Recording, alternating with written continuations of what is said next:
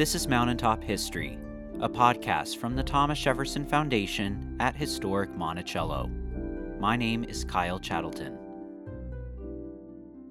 The election of 1800 featured a bitter contest between the then Vice President Thomas Jefferson and the then President John Adams.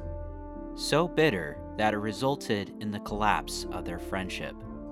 Thomas Jefferson ultimately won the election, becoming the third president of the United States.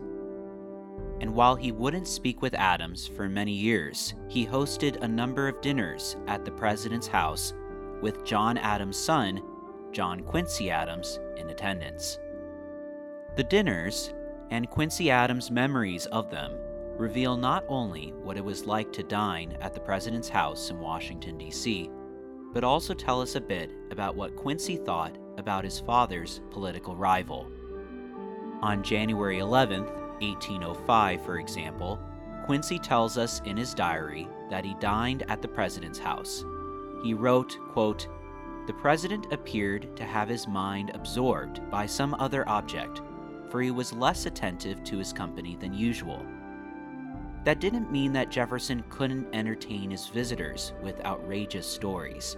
Quote, "His itch for telling prodigies, however, is unabated. Speaking of the cold, he said he had seen Fahrenheit's thermometer in Paris at 20 degrees below zero, and that not for a single day, but that for 6 weeks together it stood thereabouts. Never once in the whole time, said he, so high as zero, which is 50 degrees below the freezing point. These were his own words. He knows better than all this, but he loves to excite wonder." During these dinners, Quincy was probably served the finest wine, various meats, and food inspired by French cuisine, including macaroni and cheese. Proper etiquette was not always followed, with seating being arranged somewhat randomly rather than according to rank.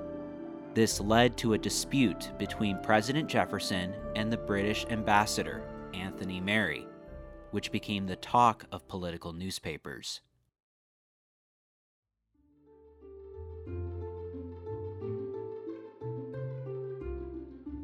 Quincy's last meal at the president's, at least according to his diary, was on November 25th, 1807. And like many other dinners, science and engineering were some of the topics of conversation. Many guests were in attendance, including the inventor Robert Fulton, who used the opportunity to talk about one of his new gadgets, a torpedo. Fulton, in Quincy's words, was very anxious to make an experiment of his torpedoes before both houses of Congress. Almost exactly 3 years earlier, Jefferson told Quincy another incredible story at dinner on November 23, 1804. Quincy wrote, "As to the Spanish language, it was so easy that he had learned it, with the help of a Don Quixote and a grammar book, in the course of passage to Europe, on which he was but 19 days at sea." But Mr. Jefferson tells large stories.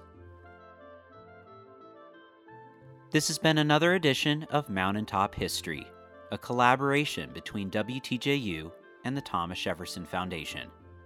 To learn more and to plan your next visit, go to monticello.org.